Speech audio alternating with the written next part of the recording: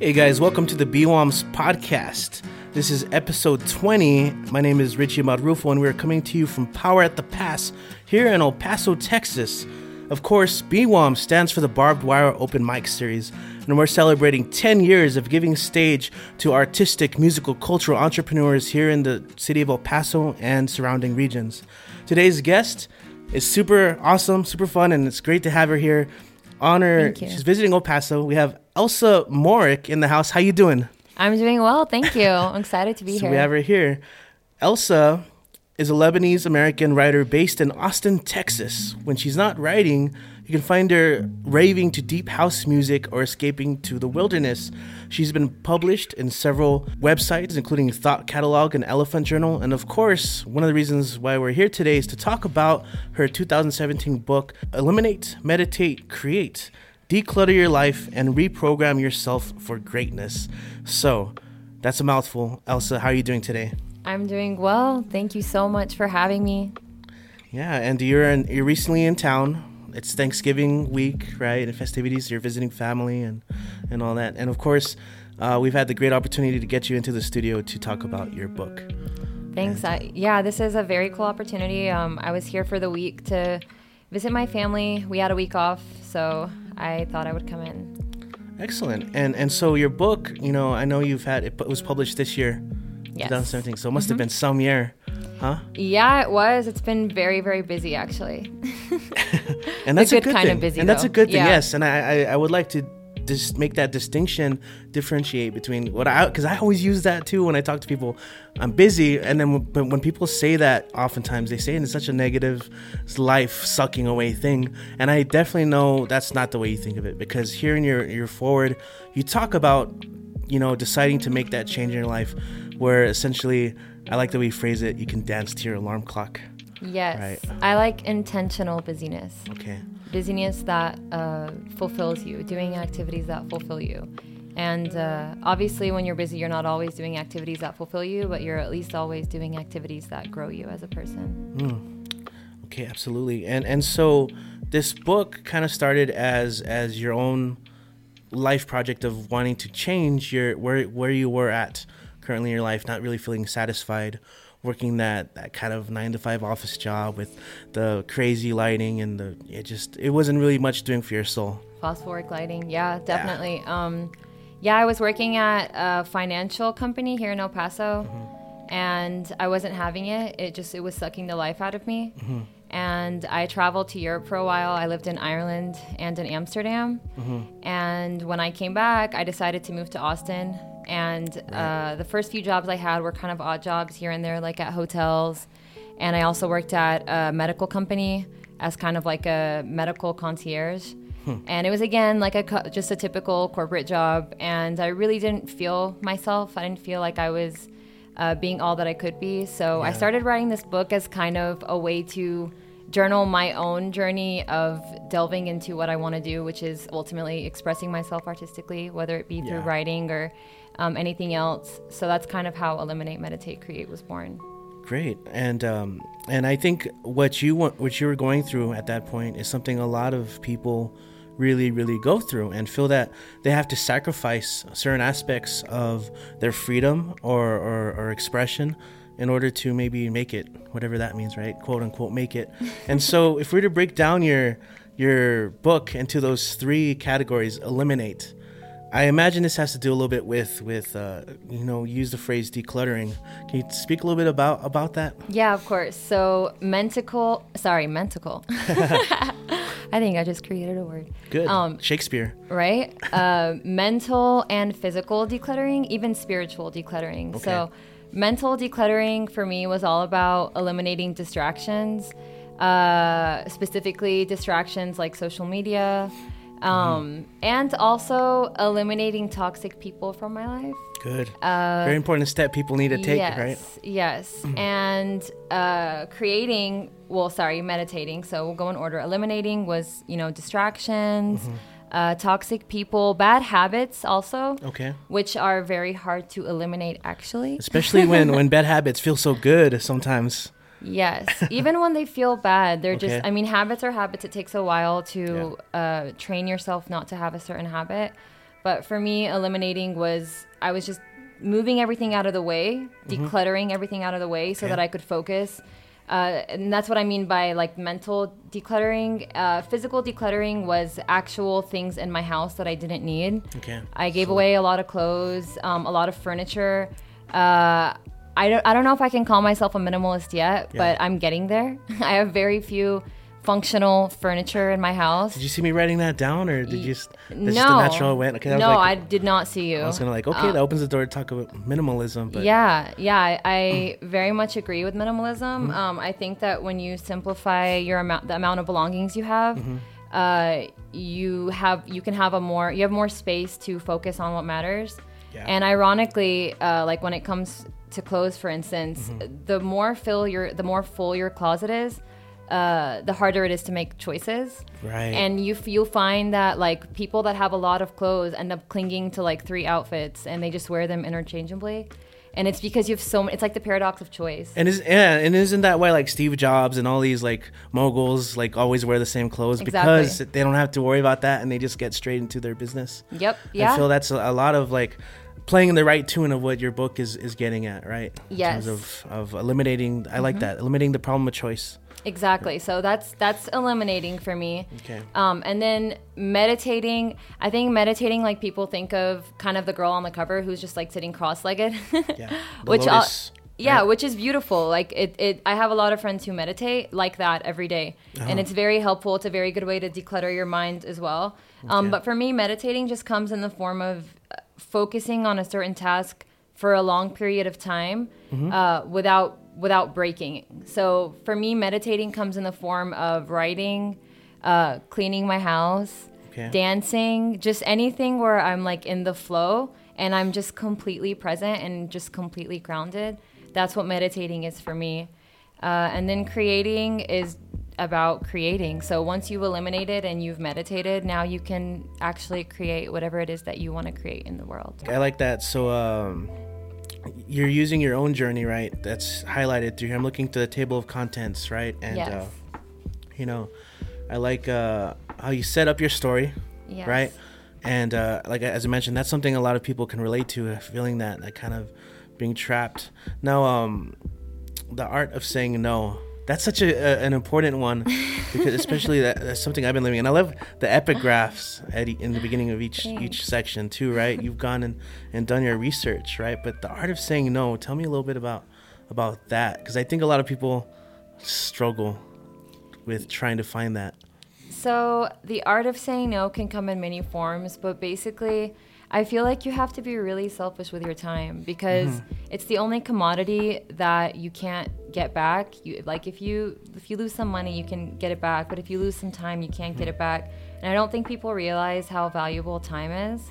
And so in order to really maximize your productivity in life, you really do have to be selfish with your time, and you really have to know when to say no. And whether that's hanging out with friends, or whether it's indulging in an activity that you shouldn't be indulging in, you just have to have that willpower to say no. And that's what that entire chapter is about. It walks through every single example that I could think of that was really important for me to say no when I was writing this book. And again, that's like, it's people, it's habits, it's ways of thinking, just things that we really need to have the willpower to say no to.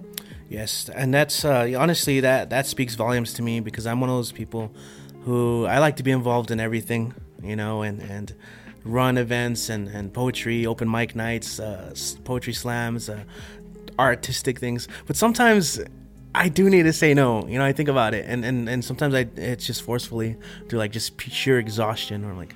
So I can't wait to like dive into that and look at what you have to say there. Now, to kind of put a bookmark there and kind of step outside, one of the things you mentioned is when you finally decided to kind of move to Austin, you took on all sorts of jobs. One of the things that you kind of also talked about was writing, or in your story at the beginning here. I don't know if you mentioned it right now, but you also like did some academic writing. Oh, yeah. So I have a business called Essays for Dummies. Oh, great title. And I help college students write. So I help them write their thesis, their dissertations, their essays. A lot of people find academic writing very intimidating. Yeah. And I've been doing this for 3 years now, so I've become very accustomed to all the different stresses that people have when it comes to writing. But yeah, I help people. I have a lot of my clients are all over the world, and so we connect via FaceTime or WhatsApp or whatever, however they find me, and I help them write. And this for me has been very, not just lucrative, because it is very lucrative, but it's also been very like enlightening. It's helped me become a more organized writer and a more structured writer. It's helped me kind of like, I don't know, it's just helped me really organize my thoughts, because I've had to do it for so many different people. Because when you're helping someone write a paper, you can't just write about what you want to write about. Exactly. The teacher has their own guidelines that you have to follow. So it really taught me as a writer to structure my writing. And it made a lot of college kids happy. Yeah, and I think that's a beautiful sentiment. I teach writing. Cool. Right? At EPCC, I teach a lot of writing, and that's one of the reasons I do that a lot too. And I talk about like how important it is. That's why we do peer review. Like when you have to help someone else, it really makes you reframe the whole idea of what writing actually is, and it does help them figure out structure and organization a little bit. And by helping someone else, then when they go back to their own writing, they have a different perspective. Exactly. And isn't that what a lot of life is about in anything we do? Like finding perspective, creating perspective. Exactly. Yeah. I mean, a lot of the students that hire me, they hire me because they're not excited about whatever work they have to do. Like they just don't want to deal with it. Yeah. And the thing is, like, I always try to reconnect them to their purpose. So if I have an engineering student who has an English paper on some random topic, I kind of find a connection between engineering and whatever topic that they have to write about. And I just kind of get them excited about it, because I think every paper I've helped write has taught me about so many things. I mean, I've written about Chicano theater. I've written about the Kafa system in Dubai. Like I've written about so many random things, and it's challenged me as a person to learn more about the world. So I always remind my students that like it's just about having a different perspective. Yeah. Instead of thinking of it as like a chore, as a paper that you just have to write for a class to pass, think of it as like something that you're learning about.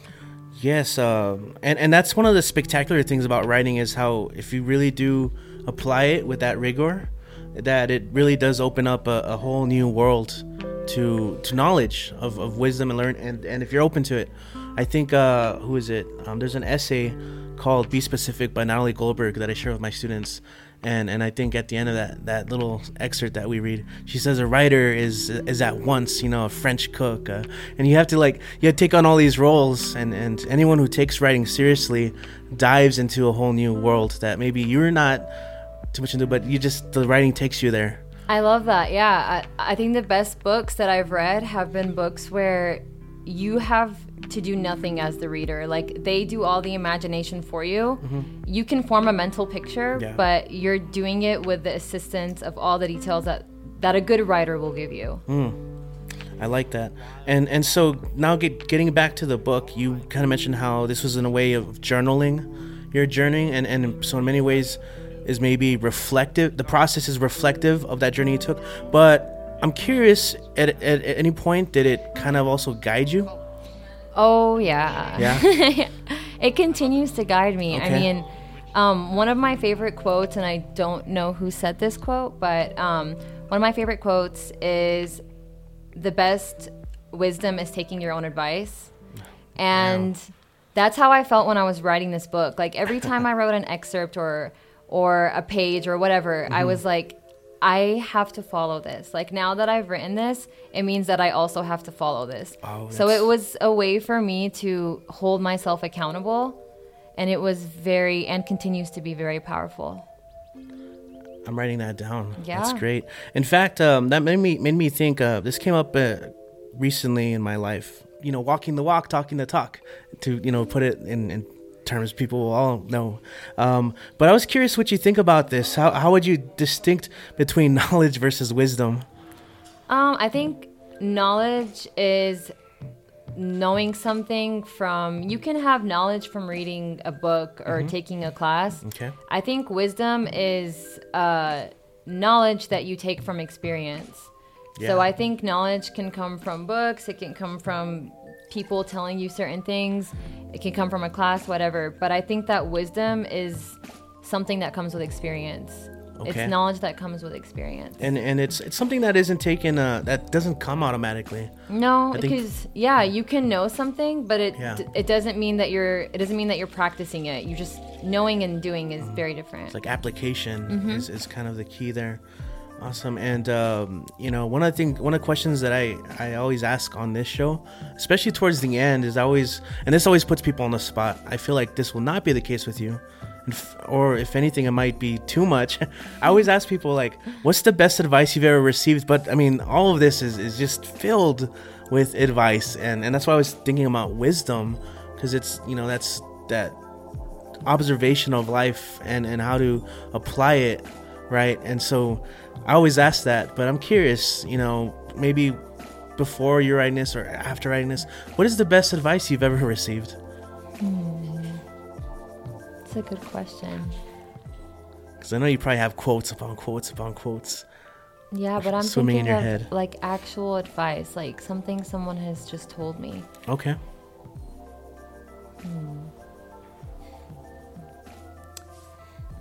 I think it was recently, actually. It was recently when I had this little situation that was happening on social media. Okay. Funny as it sounds, but it was this whole ordeal about this picture that I posted, and anyway, it really brought me down. It really made me question who I was as a person at some point. Right. What just kind of my views on life. It really made me question a lot of things, and my boyfriend told me, he told me to remember who you are. I know it sounds very cliche and very simple, but I've seen that movie before. No, is it a movie? No, I don't know. It's just like the trope. Oh my gosh. I dig it. No, I dig it. Sorry, I didn't mean to. No, it's totally fine. Remember who you are. Yeah, it just remember who you are. And he might have said it out of context. He might have meant something different than what I actually ended up taking away from it, which is, often the case. But for me, it was a good reminder for me to define myself by who I see myself at on a day-to-day basis. Okay. And not by how these random internet people were making me out to be. Right, which is a hard thing, especially as you get more in the limelight. Any type of celebrity, right, or just kind of public figure type status always lends itself to that type of situation where people are never really going to know you and your intentions and what's going on. Yeah, I agree. And I mean, I don't consider myself by any means a public figure or a celebrity, but I do put myself out there with my work. I do share some very raw thoughts sometimes. Yeah. And so it's definitely interesting and enlightening to have a debate on the internet, because I feel like it's the worst place you can have a debate. Oh yes, so definitely. It's the worst place for a lot of things. Yes. Yeah. We were talking about social media earlier, and it's a good way to kind of bring it back to the idea of eliminating and decluttering. Earlier, outside of this recording, we were talking about use of social media, right? And how much of a role that plays in one kind of helping, if you're trying to be an entrepreneur and get something out there, whether it be art or a book or an event, a project, and then just like also letting that control you. So where do you see like the fine line of kind of lessening the grip that social media has on you? I like the way that you frame that question, because I actually think about this a lot, and I've been thinking about it a lot lately too. I love psychology. I minored in it in university, and it fascinates me. And one of the things about social media is I really think that it's changed the way that we behave and the way that we view ourselves. Unfortunately, like with social media, a lot of it stems from validation, from self-validation, and I think it's a very dangerous outlet to validate yourself on. Okay. Yes. Because it depends so much on other people, and it depends on so many factors that don't even have to do with other people. Like a lot of young girls, and I know this because of my sister's generation, a lot of the young girls put themselves out there on social media, and they assess their self-worth by the amount of likes or by the amount of followers that they have. Rough. And unfortunately, like a lot of it has to do with like what time you post a picture. It has to do with what people are looking for in certain things on social media. So like a lot of it doesn't even really have to do with you as a person, but that's how we quantify it, unfortunately. And it's really easy to do so because it's so quantifiable. It was engineered that way. Absolutely. So I think with social media, like the line that I had to draw for myself at least, and that I think might be helpful for other people, is I kind of like, I had to ask myself why I even had social media. Okay. I don't think that you need it to connect to people that you care about. I have everyone that I care about. I have their number. Right. It shouldn't have to be. If I need to reach out to someone, I will call them. I will text them. I don't need social media. And to be honest, I don't feel like you absolutely have to know what your 2,000 friends are doing all the time or where they're traveling. Like you can if they matter to you, you'll catch up on it. You don't need social media for it. Right. I also don't enjoy seeing other countries through other people's eyes. I just don't. I don't really feel like I'm there. Like if I see it on your story, like it's cool, but I don't feel like I'm tasting the food that you're showing, or I don't feel like I'm enjoying the beach view that you have for me. So for me, I can't live vicariously through people. Right. But just to draw it back to the question, the line that I think is healthy is determining why you have social media. So for me, it's like I love to write, and I want to reach a larger audience. So for me, social media is just a way for me to share my writing. I share a lot of poetry on it, and I share a lot of just random thoughts, and I share my blog on it. I share my book, obviously. Yeah. And so for me, it's just a way to reach an audience, but that's not to be confused with my actual work, which is writing. Mm-hmm. So the 80-20 rule, which I also talk about in my book, is very important. 80% of my time is dedicated to writing when it comes to my craft. And then the other 20% can be dedicated to marketing efforts like social media, but it definitely shouldn't be the other way around. Right, which I think a lot of people get caught up in maybe the trap. You mentioned it's all algorithms. It's set up a certain way. Exactly. So I think you definitely shouldn't determine your worth based on social media. It's a very it's not a personal way to express yourself. I don't care what people say. I don't think that it is truly reflective of a person. And I definitely think that it shouldn't influence the way that you see yourself. I think the way you see yourself should come from within and never from without. And I think social media is definitely on the outside. So you should definitely draw that line because it can get very toxic and very addicting. You know, I think did you ever see Black Mirror? Yes. Did you see was it first episode of season 3? With the rating system. That I always think of that, and I thought it's so creepy. That episode brought up that dark side of how it really does kind of put us on a stranglehold of wanting to. This girl wanted to fit in so bad, and then just it kept getting worse and worse, and to the end it was her downfall. That episode made me cry. It really made me cry. It touched on a lot of personal strings for me because growing up I was very insecure, and I always looked for validation through my looks. I feel like the reason why I got into modeling was because I wanted external validation for who I was. And so I feel like when I first got on social media, it was like a way for me to shift that. And I was doing the same thing but on the internet. Like I thought that I had solved my problem, but really I just moved it to another place. So yeah, it can be very dangerous, and I think that episode really highlights that. People live and die by it, and it, as you said, it's unhealthy. It's a little toxic. It's very toxic. So to kind of do a quick 180 or change on a dime. One of the things you mentioned here in the back is that this is not a self-help book. Why do you think it's important for you to distinguish that? For maybe like someone who maybe doesn't know you or just kind of sees this on a shelf, right? And it has that. Why? Tell me about why you distinguish it like that. I don't like the word self-help. Okay. If I were to put the word self before any word to describe my book, it would be empowerment, self-empowerment. Dig that. And that's how I feel about my book. I don't like the word self-help because I feel like it entails that we need help in the first place, and I'm not presuming that my reader needs help in any way. Self-empowerment, all for it. And that's what I think better describes my book. So yeah. I dig that. No. I really like the way of you clarifying that. And I will always go for self-empowerment, because also there's a whole industry of self-help and I think that can be very circular a lot of times for people, you know, that get There's into a habits. stigma around the word self-help, and don't get me wrong, I've read many self-help books, but I think there's just a certain stigma that comes with self-help, and that's why I kind of wanted to take it up a notch. And okay, beautiful. Transcend it in a way. And okay, now one of the things you mentioned, minoring in psychology, beautiful, like science. I wish I could have delved into a lot more, but you know, the thing is, the beautiful thing about well, it's easy to be cynical about like the internet and online, but I think one of the great things is we can really use that to our advantage as well, and learn, right? Even if you didn't get a degree or study something, you can still look up, you know, things and learn on your own terms. And so in terms of psychology, right, one of the things that I find fascinating is this idea of habit forming, right? How our brain, the neuroscience behind it, and our synapses, how we build synaptic pathways, right? Do you touch up on any of that type of research on habit and habit forming?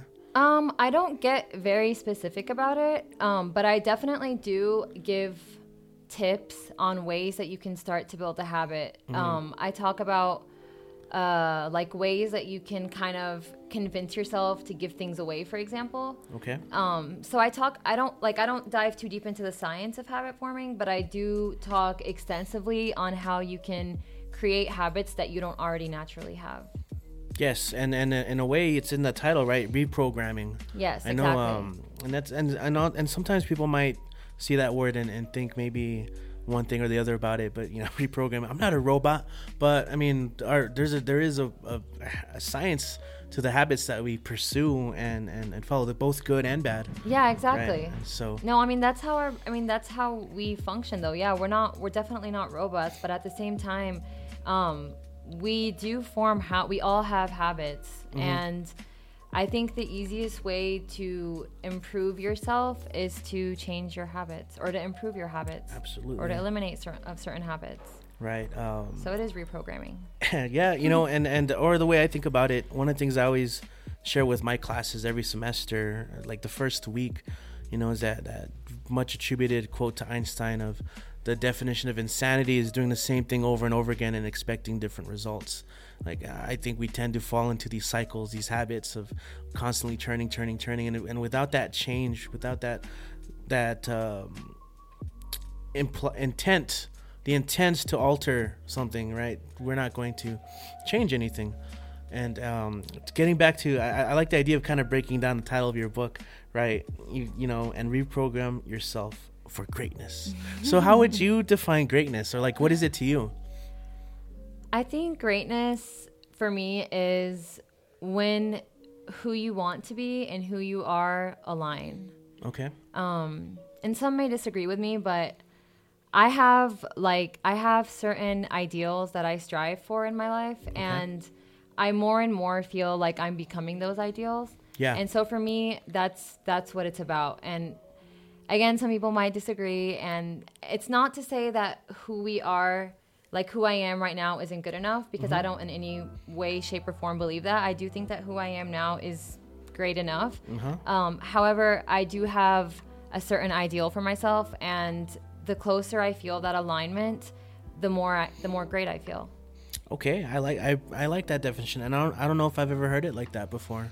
So thanks for sharing that. In fact, you know, when I think about the self and the way we, you know, think about ourselves amongst others, you know, the other thing is we're always changing, you know, like our wants, our needs, our desires, and that's based on a bunch of other factors, environment, right, who we associate with.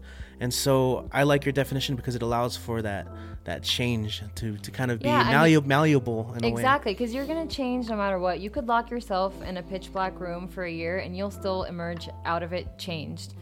It's just the way we were created. We're in an ever-changing state.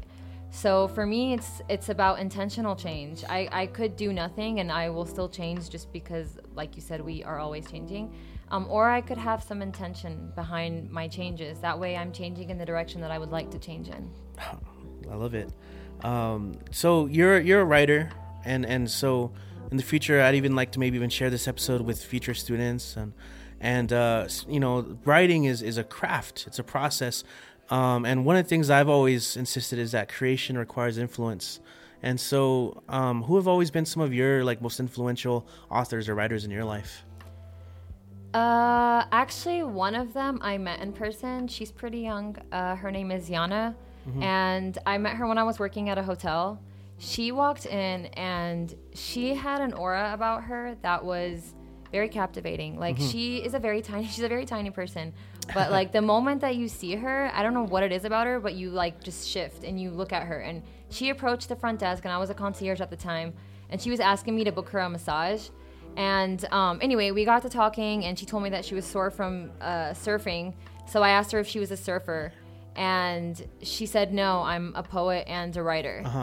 And after that, I found her on social media, and I found her website, and I just kept reading her work, and she really inspired me. She really inspired me to believe in my dream again.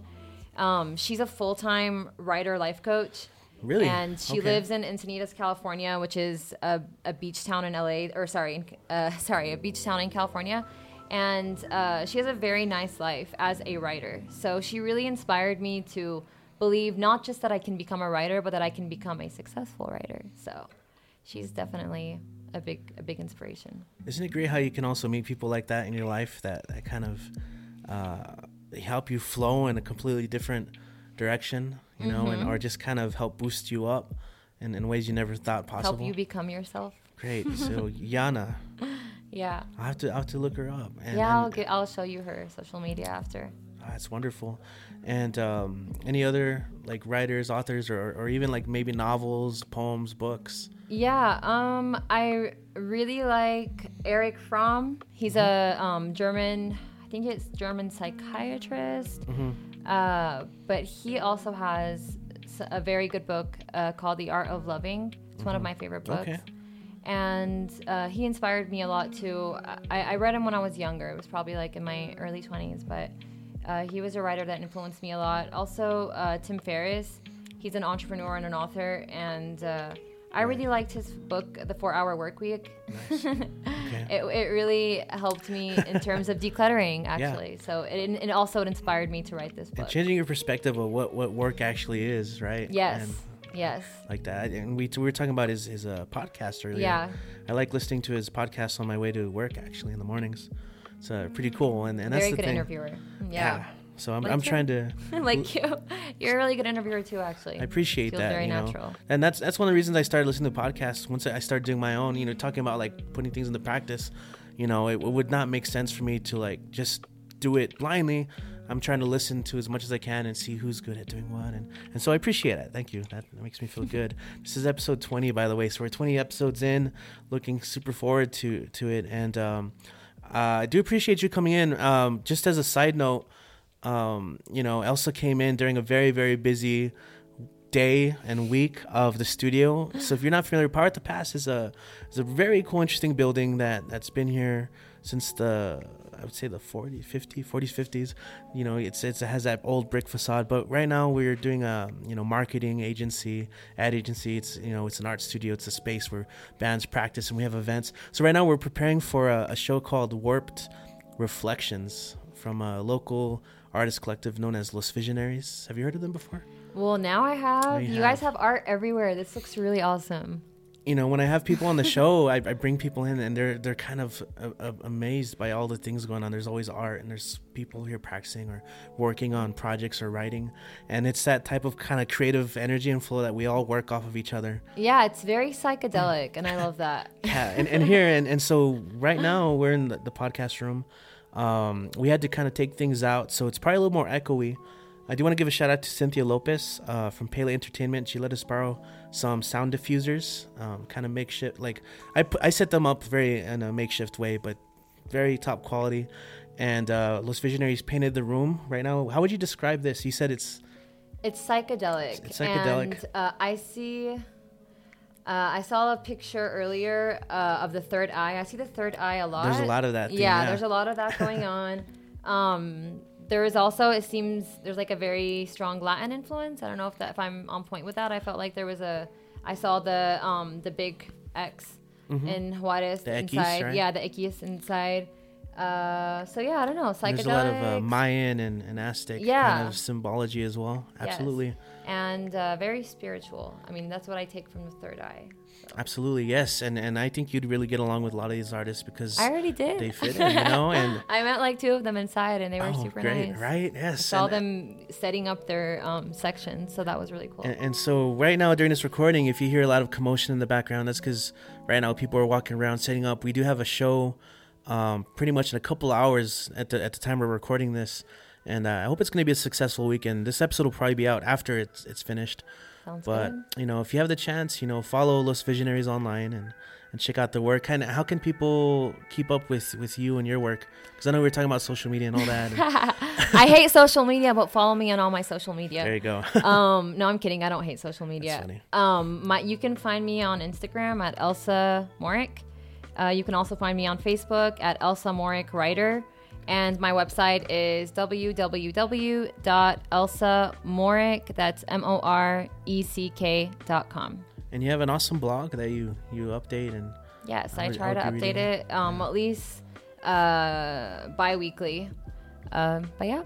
And I guess as we start to close out, like what as far as writing goes, where do you see your writing in the future going? Well, I'm actually working on my second book right now. Okay. Yes. It is exposing the sexual taboo in the Middle East. Okay. And I'm very, very, very excited about it. So I am pouring my heart and soul into this project right now, my second book, and that should be out summer 2018. Okay, so be on the lookout for that. Definitely follow her. Elsa has some great things to say. I've been following her blog, I think since I met her, actually, and she's actually performed. This is the Beyond's podcast. She's actually gone and read at the Barbed Wire Open Mic series, which is a whole different beast altogether, I think, reading publicly and everything. Do you think you should do that again? I actually did it recently in Austin. Oh, great. At the Spider House Cafe. Okay. I recited a poem that I had written. Awesome. I like it. I mean, I used to love writing rap, actually, Yeah. which is, poetry, essentially. Mm-hmm. And I do get nervous when I'm on stage, but the last time that I performed in Austin, I was actually a lot more confident. That's great. And I performed a few times at open mics. I did one time in Beirut in my country, and also at like houses in Austin. So I've gone out there. Awesome. That's great. I love that.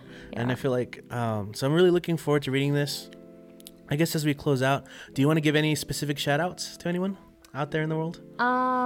Well, you, first of all, thank you for having me. And Double Scope Films. I haven't Double gone. Scope. Yeah, Double Scope. Those are my homies.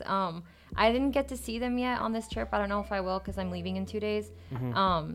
But I love what they're doing out here. I'm really proud of them and everything that they're doing out here. And I'm really proud of you. And just talking to those artists inside, one of them was just telling me how, for a while, everyone's kind of been saying that El Paso doesn't have enough this or enough that. And finally, it's like everyone's taking responsibility. And they're like, well, we're going to create what we don't have. Because we are the people of El Paso. Yes. So yeah, shout out to everyone in El Paso, artists, entrepreneurs, everyone that's making shit happen here. That's right. And let's keep making it happen. And we don't have to do it alone. We'll lift the weight together. Yeah. All right, cool. Definitely. Thank you, Elsa, for coming in Richie. studio. This is Richie for Power at the Pass. I'll see you guys next time. Peace. Soaking over notebooks and midnight scribbles, environment and views of these melancholy hues. And gibberish writs will have the right to choose. Love over lust, trust over rust, from stardust to we must. Freedom now and forever. For if words can hurt, they can also heal. As a lover of language, it was revealed. We swing the linguistic freeform storm. Born in the synapses, this ain't a synopsis or a hospice. We got this, yo. You know how we kick it, getting wicked with the beat and the melody. This is our remedy. The music, the movement, the moment. We know this intelligence and elegance is simply why we'll own this. And I'll hesitate, lose myself in my father's similar mistakes. But now I won't doubt what I cannot